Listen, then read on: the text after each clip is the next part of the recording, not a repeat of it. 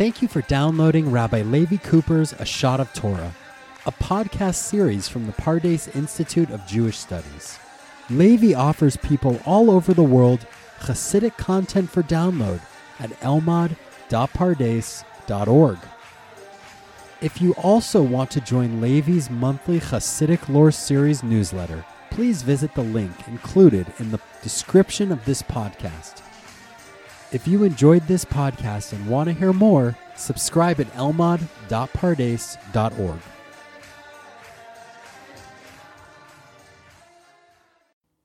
This is Levi Cooper coming to you from Pardes in Yerushalayim. In my previous podcast, I took us back to 1986 as the Marcoses, Ferdinand and Imelda, fled the Philippines and made their way to Honolulu in America. We spoke about what Imelda left behind, highlighting her massive shoe collection. Now, when the Marcoses entered into America, the American immigration authorities documented what they brought with them. And this is a 23-page document that details the millions of dollars in cash, the jewelry, the clothing that the Marcoses smuggled out of the Philippines. But the item in that document that caught my eye was 24 bars of solid gold engraved with the words, "To my husband for our 24th wedding anniversary." Now, what would we, as Jews, following our tradition, have to say about such wealth amassed by a leader? Let's assume for a moment that the leader was able to amass such wealth in legal ways. Would we approve? If we have a look at the verse in Dvarim, Perek Yud Zayin, Pasuk Yud Zayin, Deuteronomy 17:17, the verse tells us, with regard to a king, V'chesef v'zahav lo yarbe lo ma'od.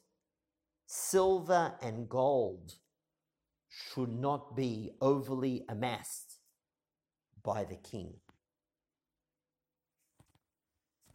The verse doesn't tell us why the king can't have so much personal property. One explanation is offered by Targum Yonatan.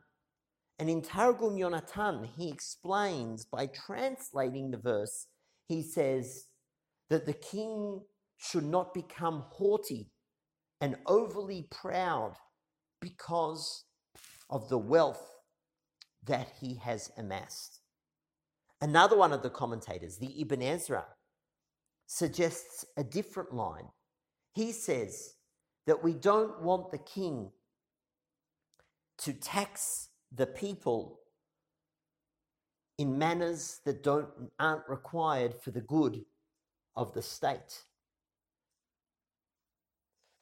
I was taken particularly when thinking about this, about the words that with the words of Sefer HaChinuch, who seems to highlight the challenge in fulfilling this mitzvah when the head of the state is subject to such limitations, it is difficult to enforce them.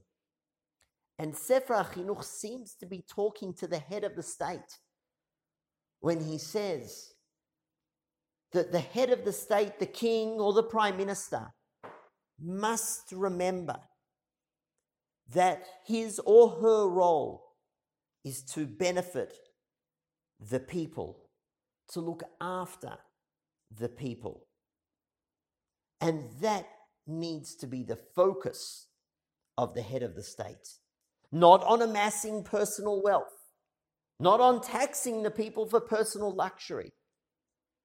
The head of the state is entrusted with looking after the people. That's all for now. Until the next time, to the Beit Midrash!